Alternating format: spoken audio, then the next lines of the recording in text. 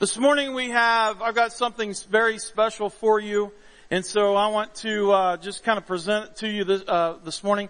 Handful of years ago, I developed a relationship with an individual that was on staff at Bethany Assembly of God in Adrian.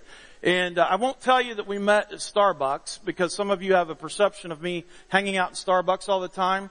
But let me just say this, it's God ordained, right? So if you got an issue, that's okay. Take it up with God, all right? He's my lion and my lamb, okay? So, anyhow, Chris Clinchard and his wife Crystal, but Cris and I kind of developed a relationship, and then a few years after we kind of met, God called them into the mission field. And so Cris and Crystal are serving in Turkey currently. And we've been talking, Cris and I, every time they come in for, on break, we've been talking, hey, we ought to connect sometime and, come down and, introduce you to the, people at Element. And so, this time he came in, he said, hey, we've been wanting to get together, let's do something. So we reached out and began to talk. And I said, yeah, man, let's set a date. So I said, what do you got open? He said, this is it. I'm like, I'll take it. Okay. So Cris is going to come right now, and he's going to share with us the morning message, and I'm sure your heart will be blessed. Just give a round of applause for Cris as he comes and shares with us. Thank you, Pastor. Good morning, everyone. How are you? This is not going to work for me. There we go. All right. Need my reading glasses just to see my notes this morning. We are so glad to be with you all this morning. I want to introduce my whole family to you. I think, do we have a slide there? The first one would be a picture of my lovely family. Yeah, the second one actually would be a picture of my lovely family. My wife Crystal is right here in the second row behind Pastor Gail. My son Jacob is next to her. Our son Jonathan is a senior this year at LCS. LCS had their prom last night. He rolled in about 3:30 in the morning, I think. And so he was still asleep when we got up this morning. We gave him the morning off. And then my daughters Jessica and Jordan are downstairs enjoying kids church as we speak. We are the Clinchard family. We are originally from Omaha, Nebraska. Well, I'm from Omaha. Crystal's from farm country, Nebraska. Originally from Nebraska, born and raised there. Not only my wife and I, but all four of our kids born there. Eventually, God called us to Michigan, to Adrian, Michigan, as Pastor said, where I was 5 years on staff as the kids' missions pastor there at Bethany. And now we live in Istanbul, Turkey. And, I share that, and people often will wonder then, well, how did that happen? I mean, how from Nebraska to Michigan to a place like Turkey? Well, the short version of that story is that 10 years ago, give or take a little bit more, God sent me on a missions trip to Turkey from my church in Omaha. And as Crystal liked to tell people way back when, I never came home. Went on a missions trip to Turkey, and in my heart, in my spirit, I never came home. What was intended to be 10 or 11 days of ministry to missionary kids in Turkey literally opened my eyes to things that I'd never seen and changed my life in ways that I never imagined, never considered. It brought me face to face. That trip brought me face to face with the realization that as a follower of Jesus Christ, that I was being sent to change the lives of other people. Now, not just in the context of that trip, but in general, as a follower of Christ, for me and for you, that idea that we collectively are being sent to change lives. And in fact, then on the flight home, after 11 days in country, on the flight home, somewhere over the Atlantic Ocean, sitting in an airplane, praying and processing and trying to come to grips with everything that God was stirring in my heart, this new call, the Holy Spirit spoke to me in that airplane, and He said, one day you will live in Turkey and pastor missionary kids. Well, more about that in a little while. I'll leave that story kind of there. Because I want to be, before I unpack a little bit more of what we do, we're gathered here on a Sunday morning in church, and we need to get into the Word. Amen? So I want to share a little bit of our story, but my story doesn't really have the power to change your life, but the Word of God has the power to change lives. And so we're going to open that up. It's sharper than a sword. It's perfect and it's true. The opening of my eyes and the changing of my life and the circumstance of being sent, all of that together has reminded me of a story found in the book of John, chapter 9. If you've got a Bible with you this morning, I'd love for you to open it up with me. It's great to hear it, but it's even better to see it for yourself, isn't it? And so go ahead and take a look at that if you've got a Bible with you. The healing of a man born blind is this story. Now, if you're familiar with the Bible, you're probably familiar with this story. But it's different. This story of a healing that Jesus did is different than other stories of healings. There are lots of stories in the Scripture, in the Gospels, about Jesus healing. This story stands out to me because, first of all, the method that Jesus uses is so unusual in this. We're going to unpack that in a moment. Secondly, the aftermath of the story. Normally in the Gospels we see Jesus come to a certain place and he has an interaction with someone. There may be a healing, raising someone from the dead, something like that. And then the narrative just sort of moves on. But in this story, we get to see the aftermath, everything that occurs after the healing in the life of the man. And then thirdly, this story, I believe, is not simply a story about a healing. That's what it is on the surface. But it's a narrative for you and I about what it means to be sent. All right? And so I'm going to read the story to us, make a few observations that are good for us as believers, whether our mission field is in Istanbul, Turkey, or it is right here in Blissfield, Michigan. Just sort of full disclosure as we get into it, I mean to urge you this morning to be sent yourself, to live a sent life. I mean to prepare you, because people are going to react to you in different ways. A believer, a follower of Christ, who takes on that attitude, that condition of being sent and begins to live that out, people will respond to you in a variety of ways. And so I mean to prepare you for that this morning.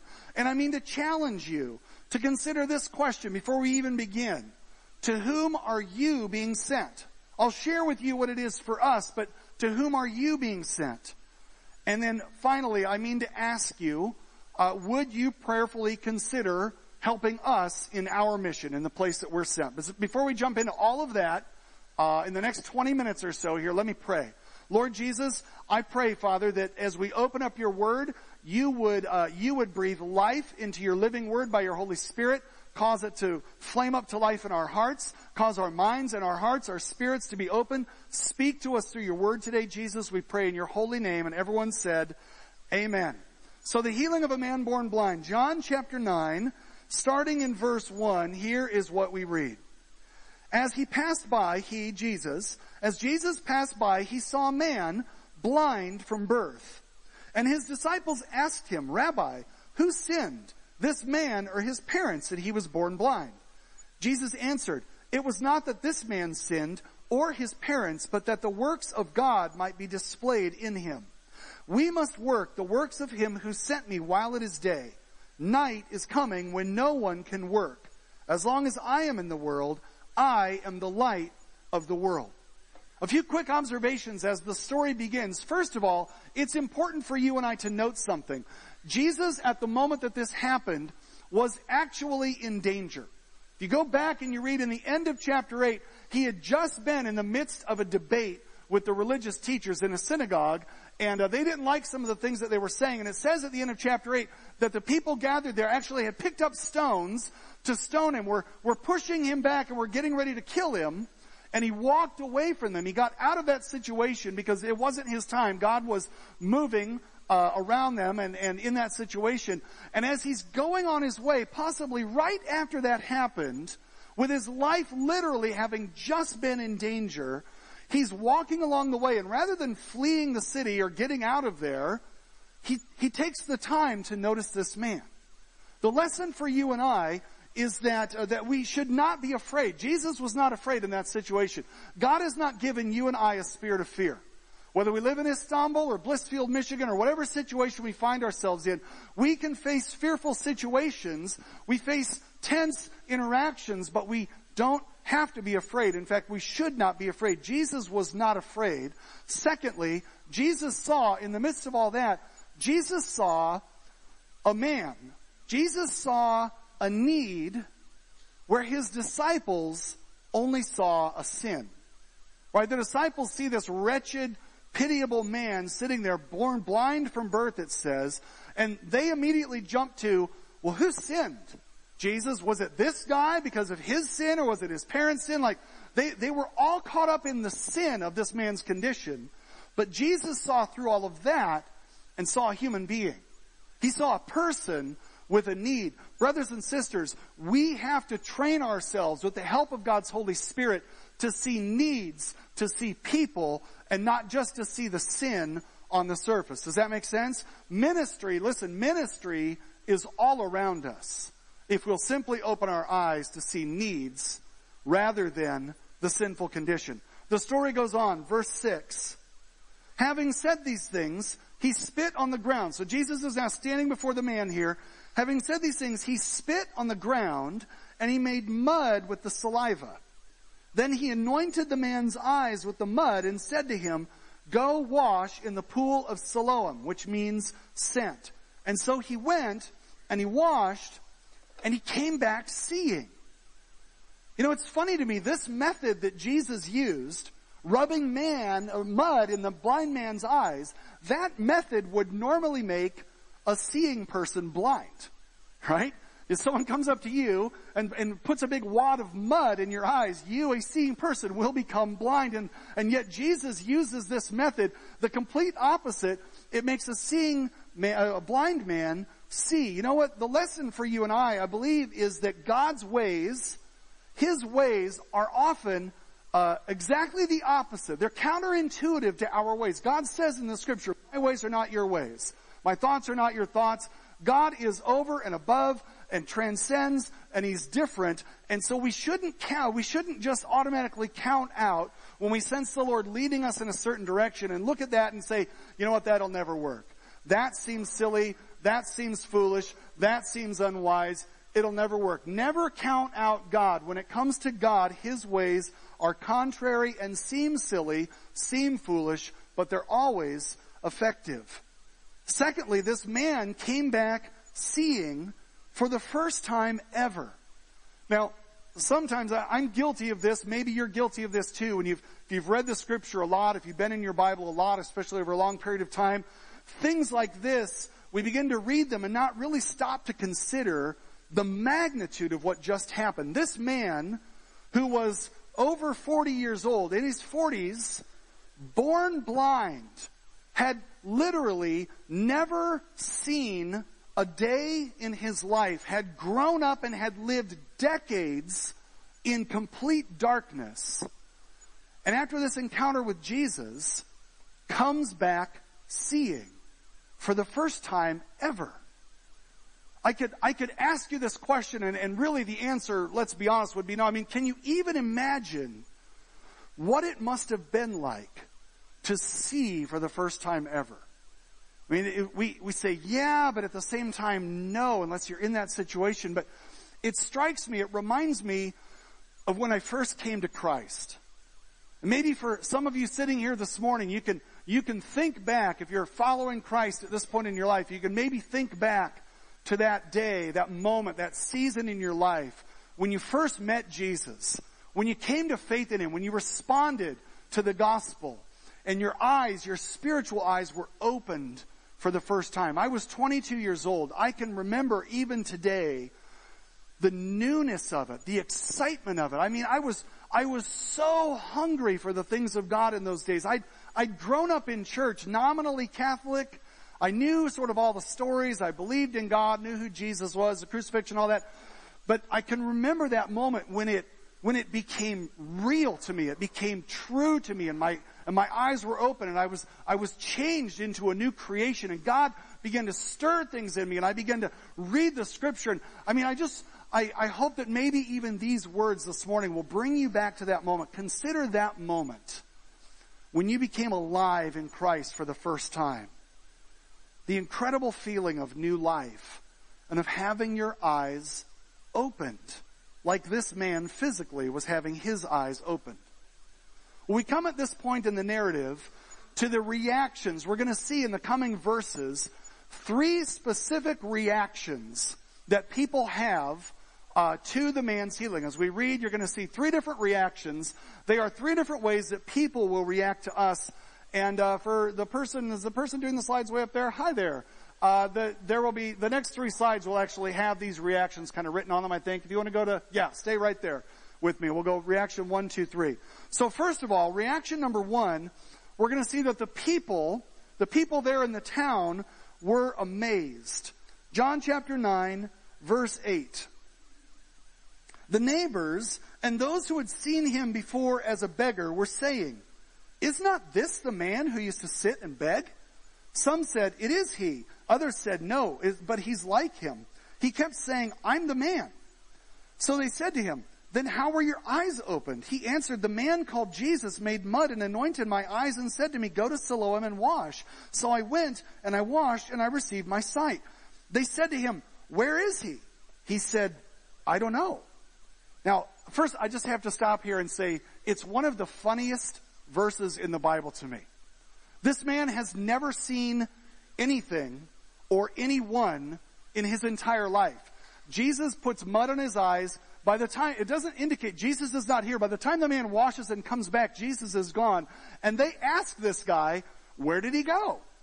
He's never seen anything. He doesn't know what Jesus looks like. He doesn't know buildings, trees, other people, the road. Everything is new. And they're asking this guy, where did he go? Which street did he go down? How on earth is this guy supposed to know that? Isn't that hilarious?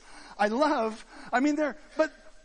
part of the people's amazement. Have you ever been so amazed at something that the words just sort of failed you? I mean, the people are so amazed. They're even arguing. It's a silly argument they're having. Isn't that the guy? Isn't that the beggar, the blind beggar who used to sit there all the time? And other people are like, well, no, I think it's just someone who looks like him. What? Someone who looks like him? Of course it's him. But they're so amazed at the miracle. They've come face to face with a miracle from God, and they just don't know how to respond. They're so amazed. When you begin to live a sent life, following after Jesus wherever he sends you, whatever he's giving you to do, wherever he's telling you to go, there will be people in your life who will be that kind of amazed. And that's an awesome thing. That's worth celebrating. The presence of God working in the life of a believer will cause some to be amazed and to glorify God. Reaction number 2, the authorities. And the authorities were angry. Verse 13, they brought to the Pharisees the man who had formerly been blind. Now it was a Sabbath day when Jesus made the mud and opened his eyes. So the Pharisees again asked him how he had received his sight. And he said to them, "He put mud on my eyes and I washed and I see." Some of the Pharisees said, "This man is not from God, for he does not keep the Sabbath." But others said, "How can a man who is a sinner do such signs?" And there was a division among them. So they said again to the blind man, "What do you say about him, since he has opened your eyes?" And he said, "He is a prophet." He's a prophet.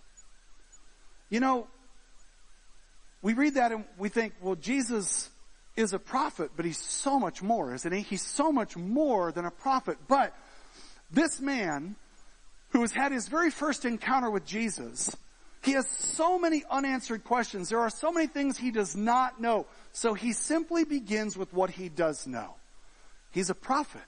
I mean, he opened my eyes. There's something different about him. We have to start, brothers and sisters, with what we know. And then we'll continue to grow from there. You don't need to wait until you have it all figured out to begin to minister and to work in the lives of other people. People have questions. People come to you with needs. You see opportunities. And it's very easy for us in those situations to not do anything, to freeze up because there are so many things we don't know, right? Especially if you're new in the faith. You say, well, I've hardly read the scripture. I've hardly had any time. There's so many things I don't know. And let's be honest, even for those who've been following Jesus 25 years, there's so much we don't know, even after that, right? There's so much we don't know. But start where you do know. Start with the answers you have. Minister to people as you have opportunity. Answer people's questions. And let me just tell you this. Maybe take some of the stress of that off.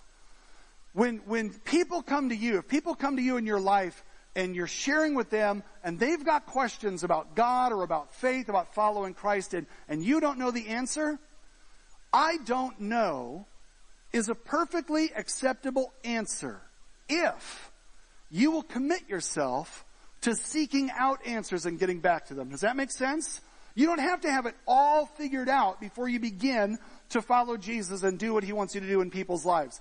Just start with what you know, just like this man, this beggar, this poor, uneducated man standing before the Pharisees, the authorities in his religion, was still giving testimony. It was an incomplete testimony, but he started with what he knew. Reaction number 3, his family abandoned him. We pick up the story in verse 18.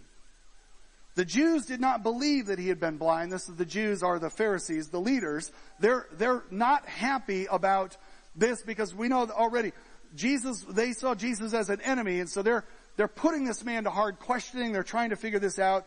The Jews did not believe that he had been blind and had received his sight until they called the parents of the man who had received his sight and asked them, "Is this your son whom you say was born blind? How then does he now see?" His parents answered, "We know that this is our son and that he was born blind, but how he now sees we do not know, nor do we know who opened his eyes. Ask him. He is of age. He will speak for himself."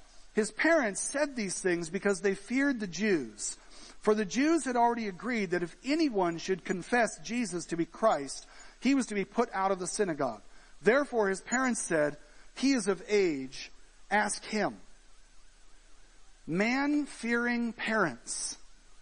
We've got to be careful because we are prone to be more like them than we would like to admit in certain situations.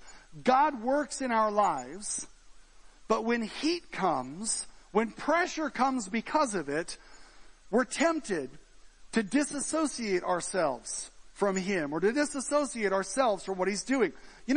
It strikes me especially because these are the man's parents.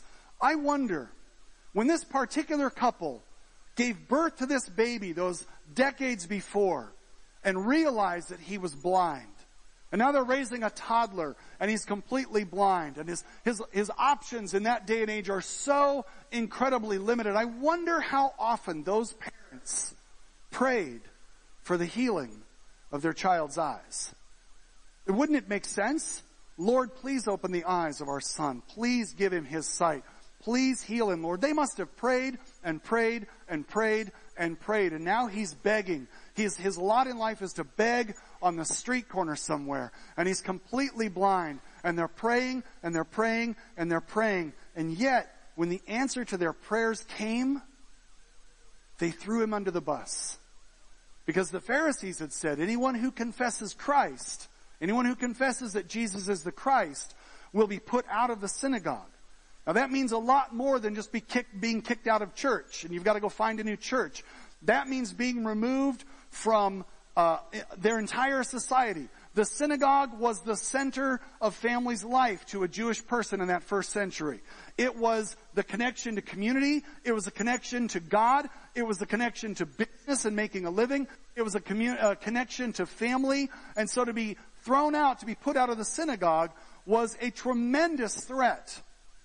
And this man's parents even were so frightened of that they disassociated themselves from what was obviously a move of God in their own son's life.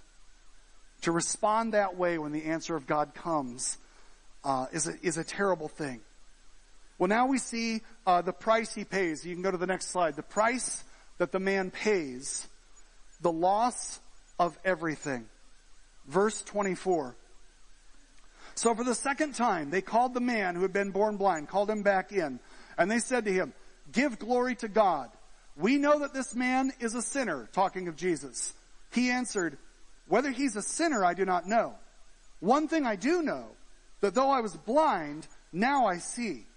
They said to him, "What did he do to you? How did he open your eyes?" He answered them, "I told you already, and you would not listen. Why do you want to hear it again? Do you also want to become his disciples?" I love the simple faith of this man. Looking at these Jewish leaders, you want to become his disciples too? Is that it? Is that why you keep asking me?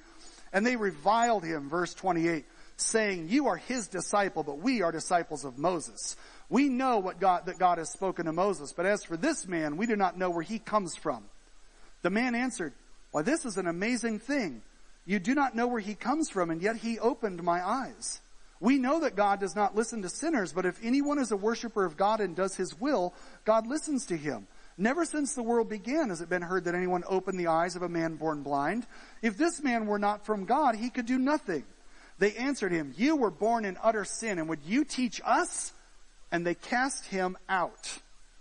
What do you think of him?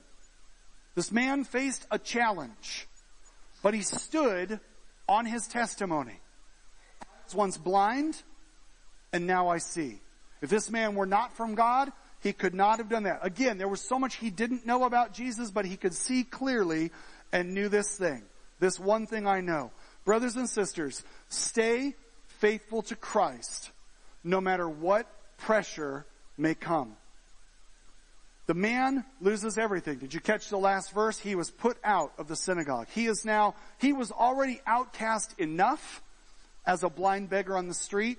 Now, as a healed and seeing man, he is completely put out of the synagogue and of the community. But that brings us to what he gains. And what he gains is revelation of Christ and a deeper relationship with him. We finish the story with the last couple of verses here.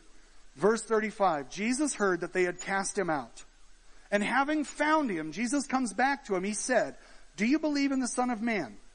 He answered, and who is he, sir, that I may believe in him? Jesus said to him, you have seen him, and it is he who is speaking to you. He said, Lord, I believe. And he worshiped him. What did he gain? Really? He gained everything. Do you really believe that? Is the question. When I say that he gained everything, think of this. He gains a deeper revelation of Christ. He goes from, he's a prophet, he did this good thing and he healed me, to bowing down at his feet and worshiping him. Jesus comes to him.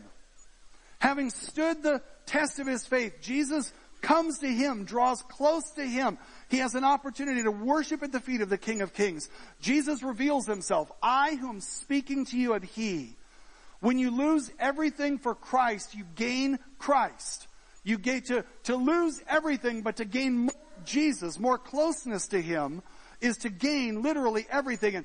And we say that. That's a nice religious platitude. But brothers and sisters, I'm here to urge you this morning to consider whether that is true in reality for you. We say that we believe that. But when we put our belief in that where we live, it makes a difference. When you lose everything but gain Jesus, you gain everything. Jesus revealing himself to us. Going from seeing him as a prophet, seeing him in the way that we do in the beginning, to having revelation of him as the Messiah. That brings us to what I like to call the so what moment of the day. The blind man was washed. His eyes were opened in the pool of Siloam. And did you catch what the name of that pool meant in the very beginning of the story? His eyes were washed in the pool whose name means sent. This man was washed and his eyes were opened in the pool of being sent. And here's what that means for you and I. If you've come to faith in Christ, yours were too. Your eyes were open. Your spirit was brought to life again in the same pool, spiritually speaking, of being sent. That statement, that truth begs a question. A question. To whom are you sent? I can give you the answer for my family and I. 7 years after that trip in Turkey, 10 years before that, 10 years ago, 7 years after that missions trip to Turkey, God sent my family and I back to Istanbul and to the 10 nations of Central Eurasia. I think we have a map of Central Eurasia up there, right there. There we go. All 10 of these countries, Turkey, Iran, Azerbaijan, and all 7 stans. It makes a nice little poem. All 10 of these nations are Muslim nations. All 10 of them are restricted to missionary activity. They're closed to missionaries. 6 of the 10 are former Soviet republics. We have the spiritual bondage and oppressiveness of Islam. We have the danger for missionaries of these countries being closed. We have the government corruption and the economic hardships of the post-Soviet era. all together wrapped up in this region, home to 465 million people, 827 distinct ethno-linguistic people groups, tribes, among whom there are almost none who know Christ, almost none who know anything about Christ, and for those few who know anything about him, almost no access to further information. Those three things constitute what we call in missions an unreached people group. No one who knows Jesus, knows anything about Jesus, or has any access to further information about him unless someone comes and tells them. Spiritually, economically, culturally, and linguistically, this region that you're looking at on the map are the ends of the earth. You know, it says in the book of Acts that we're to be Jesus' witnesses in Jerusalem, Judea, and Samaria, and to the ends of the earth. Brothers and sisters, you're looking at the ends of the earth. Well, within this region, we have, as Eurasia Region missionaries with our organization, we have what we call the big dream. It's the next slide. The big dream is to realize a church planting movement among every one of these people groups in this region of the world, Central Eurasia. You can tell that's a big dream. It's not just a big dream, it's a God-sized dream. That's an impossible dream unless God works in the lives of those people. God is calling missionaries to Central Eurasia by the droves, and they're bringing their children. These missionaries are not just men and women, young singles. These missionaries are families. That brings us to what we call the big challenge. The big challenge is that one of the most common reasons that missionary families leave the field, quit the work, is the hardship that their kids face. It's a difficult place for anyone to live and to minister, much less with children. Those missionary families working to plant the church among those people groups in Central Eurasia their kids face the same challenges as they do. They make the same sacrifices. They do it all without the benefit of Christian friends in the city they're living in. Oftentimes a church to go to, any kind of youth pastor, children's pastor, anything like that. It is a very big challenge. And that's what God has called us to do. Our family, my wife and I, pastor missionary kids. We assist in church planting by pastoring missionary kids. You can go to the next slide if you would. Just like God said we would 10 years ago. Discipling, encouraging, equipping, and preparing them to abide in Christ and to thrive in difficult places and to participate in the big dream. God has heard the cries of this generation growing up in the nations, just like he heard the cries of a blind man 2,000 years ago. He has seen our missionary kids living there in the nations. He has seen their need, and he sent us as inadequate as we are. He's changing the lives of our missionary kids. We've lived there 2.5 years. We're back in the States now for what will be about a year of home assignment, doing this, coming to churches and sharing what we do and preaching the word, sharing with our supporters and so on. And we plan to return at the end of August to that work. Changing the lives of our missionary kids, we simply get to be his servants, his instruments that he's playing, that he picks up and plays like a master musician. You know what? Some people have been amazed at what God has done in us and through us in their lives. We certainly are. Others are angry. We've got to be very careful with the authority structures and so on in Turkey because others are very angry at the work that missionaries are doing in that region. And yes, we've even faced pressure, abandonment, so to speak, from some of the people closest to us. My dad, just to quote one, told me once upon a time, a few years ago now, as we were preparing for this mission, preparing to move, he told me on the phone one day his exact words, "You are ruining your children's lives and robbing them of a normal childhood."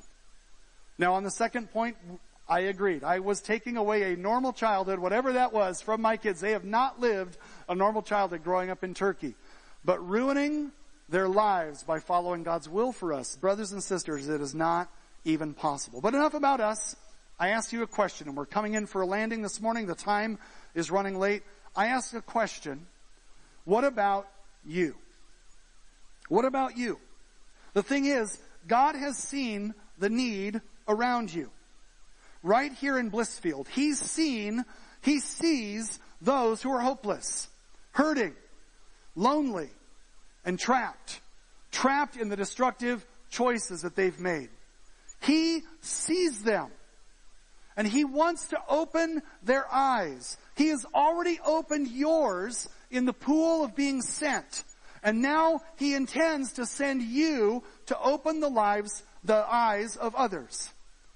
And that question begs another. And worship team, you can go ahead and come up. We're getting ready to close. That question begs another question. To whom are you sent? First question. Second question, what will you do? What will you do? Will you go?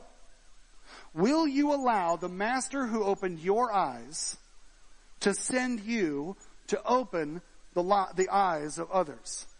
You know, it is not just your pastor's job to share the gospel, to share the love of Jesus with people. It is yours. Your pastor's job is to equip you, the saints, to do the work of ministry.